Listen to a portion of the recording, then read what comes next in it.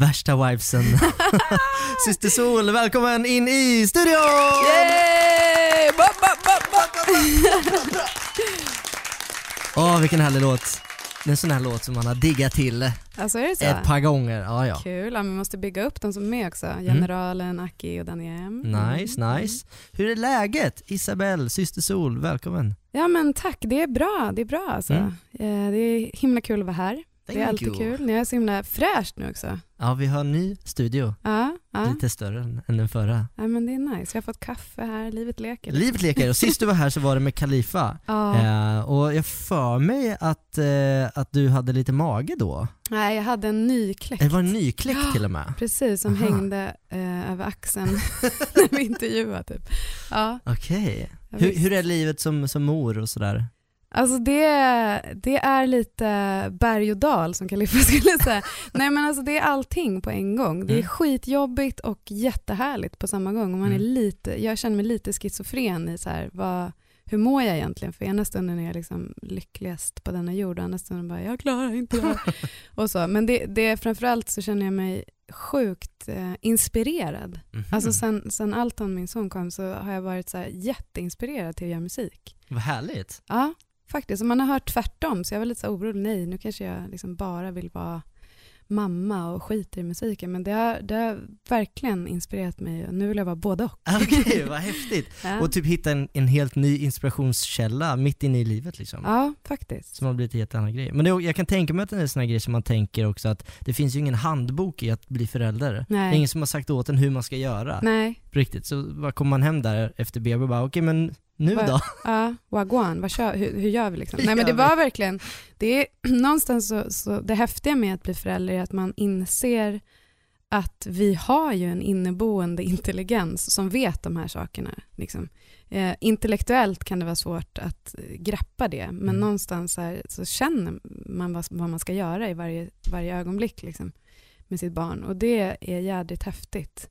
Så det är bara när jag inte är med honom som jag kan bli så här, gud, jag borde gå de här kurserna och jag borde läsa de här böckerna och hur ska man liksom pedagogik här nu och vad ska han äta, vad bra äta, och sen så när jag möter honom så bara ser jag direkt, ja men han vill ha det här att äta, vi ska göra det här, så här, det är det här han behöver för att lära sig. Så att det ja, jag vet inte, jag har lärt mig att lyssna mycket, mycket mer på min intuition sen han kom. Det tror jag många behöver lära sig. Verkligen. Det är mycket sådär vad andra säger, hur man ska göra det, handböcker och folk skriver på nätet, så här ska man göra, det här får de inte äta, de här leksakerna är farliga.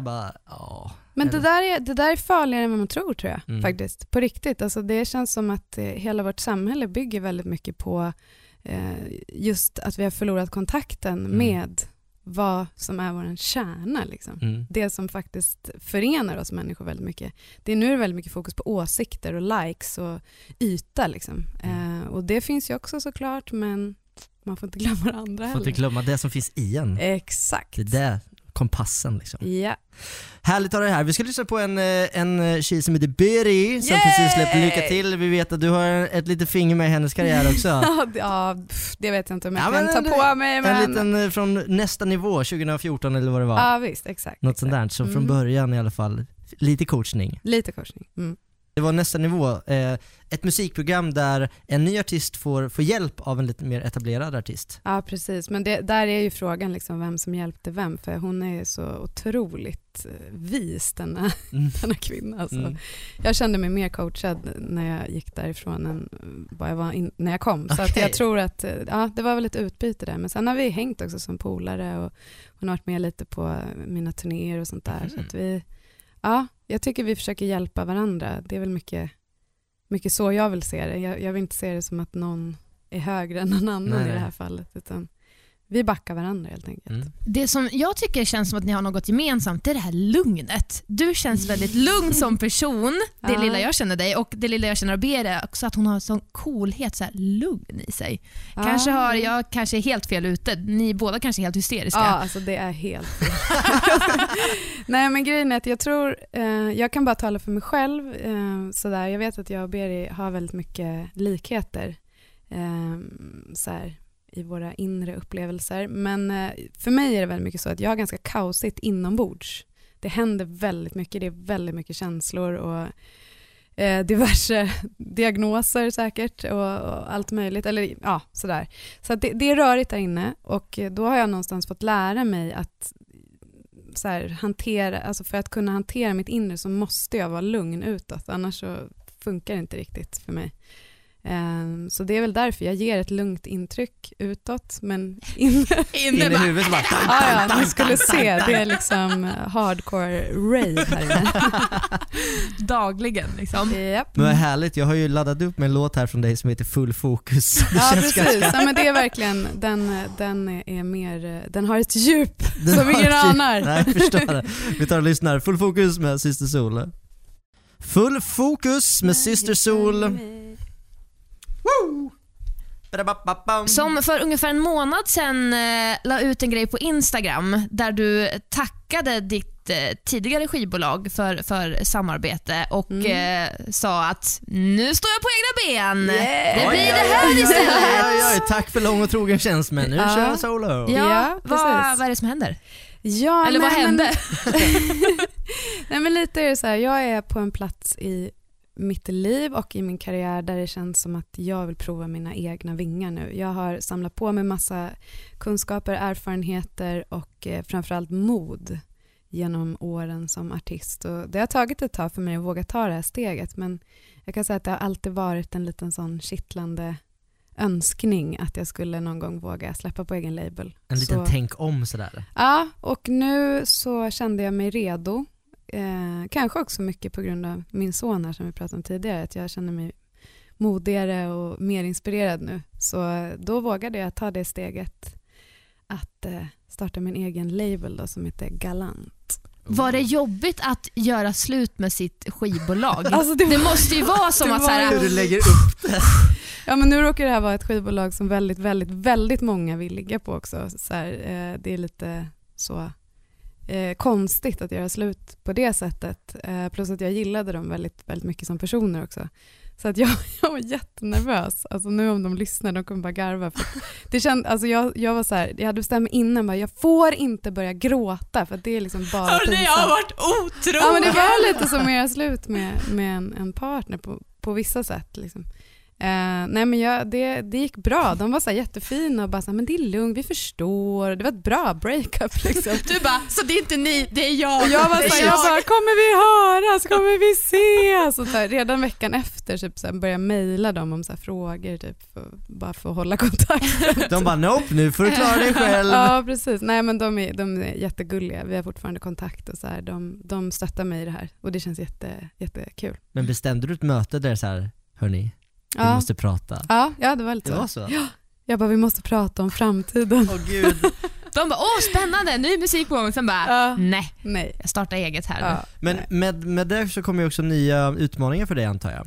Alltså att det blir ditt företag att driva liksom, ett eget label med sådana prylar. Ja, hur har du tänkt här nu då? Men är det stor skillnad? För jag menar, förut kanske du gjorde allt alltså jag vad du ville. Ända sedan jag började så har jag kört allt i princip själv när det kommer till själva produktionen av musik, alltså så här, hela den processen och jag har ju haft en licensdeal som det heter med bolagen, så att jag har varit väldigt fri och liksom varit min egen på det sättet väldigt länge.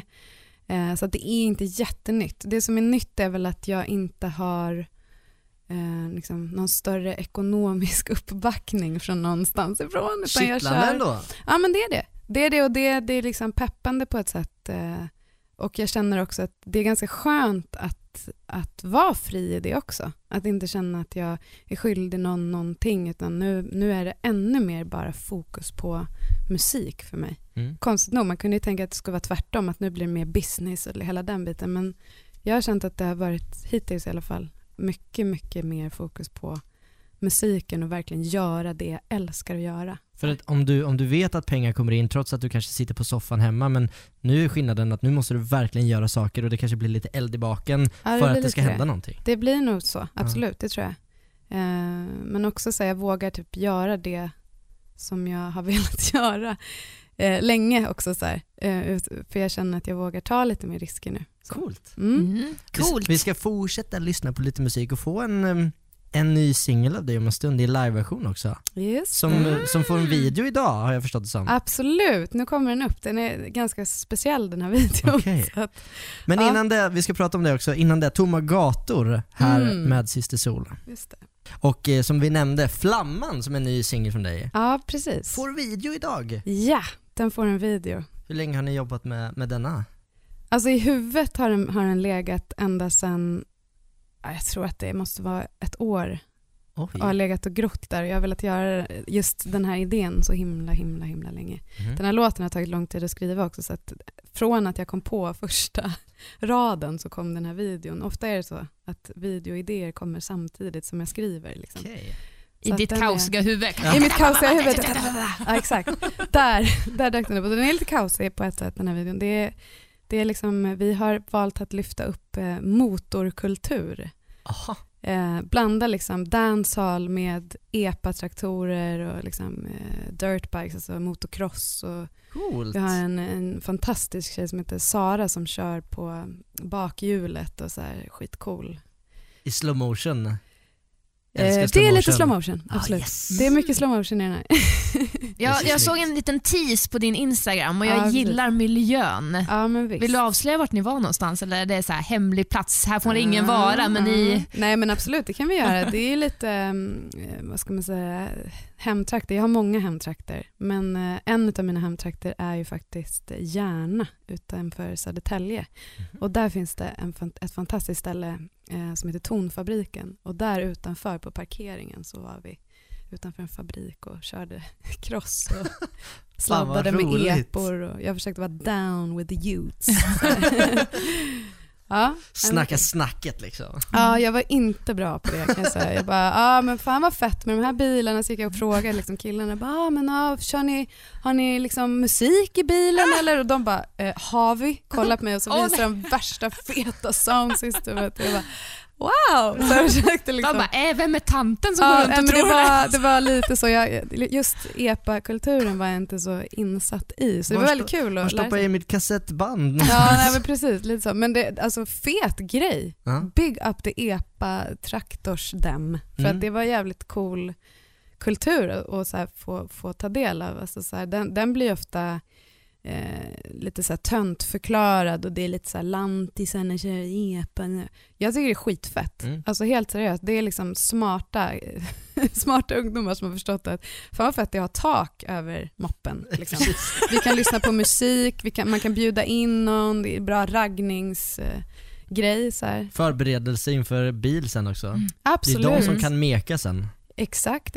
Det är ju en sjukt stor kultur om vi får dra in så här Mantorp, Mjölby, Skänninge där jag bor. Alltså det är sjukt mycket epa-traktorer, men de får asmycket skit också. Jag är med i en grupp som heter Att leva och bo i Skänninge, och där är det typ var och varannan dag så här förbannade epa-traktorer. Precis, vi har sett det också när vi har googlat nu mycket på just epa-traktorer, så är det mycket sådana artiklar och insändare liksom. Men jag tycker det är viktigt att lyfta upp den här kulturen, för det känns som att jag märker att det finns en viss elitism kring Stockholm. Alltså att så här, Stockholms kultur och saker som har med Stockholm att göra ska vara lite bättre än andra kulturer. Och då blir ju då jag bor ju delvis på landet och har sett att det finns liksom ett så här, man är rätt trött på det där snobbiga Stockholms-stylen liksom. Jag vet inte hur det är här i Norrköping, men jag kan tänka mig att det finns en viss trötthet på den grejen också. Och jag känner att så här, det är jävligt viktigt att vi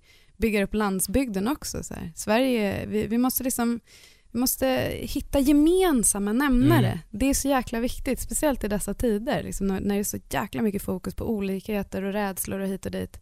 Men faktum är att liksom, motorkultur finns i de flesta ungdomssammanhang. Det är hur stort som helst. Ja, och antingen gillar man att åka moppe i city eller liksom cross på bakhjulet i orten genom Senta. Liksom. Havremoppe. Ja. Häst alltså. Ja. Havremoppe. Nej men absolut, jag kan bli så där när man hör någon lokalartist som så här, absolut ska till Stockholm för att spela in en musikvideo, så bara så här, vad fan, gör det hemma istället. Gör det i din stad. Liksom. Ja, visst. Och reppa den prylen. Ja. All right. Nu är det dags. En liten flamma ska vi få höra här. Äntligen. Verkligen. Ny singel från Syster Sol i en liveversion här. Absolut. Och du har berättat att den är lite du sjunger lite low liksom. Ja, alltså så här mjukt har jag aldrig sjungit. Ja. Så att det är Skönt något nytt. för oss. Nej, jag ska. Ja, precis. Det är Men att väldigt... testa nya prylar också där. Ja. Coolt. Det är bara att köra igång. Syster Sol! Med flamman, och medan du sjöng här så tittade solen rakt in i ansiktet på dig. Ja. Nästan för bra för att vara sant. Ja. Och som vanligt kommer det här dyka upp på vår YouTube-kanal i Stefan.tv också.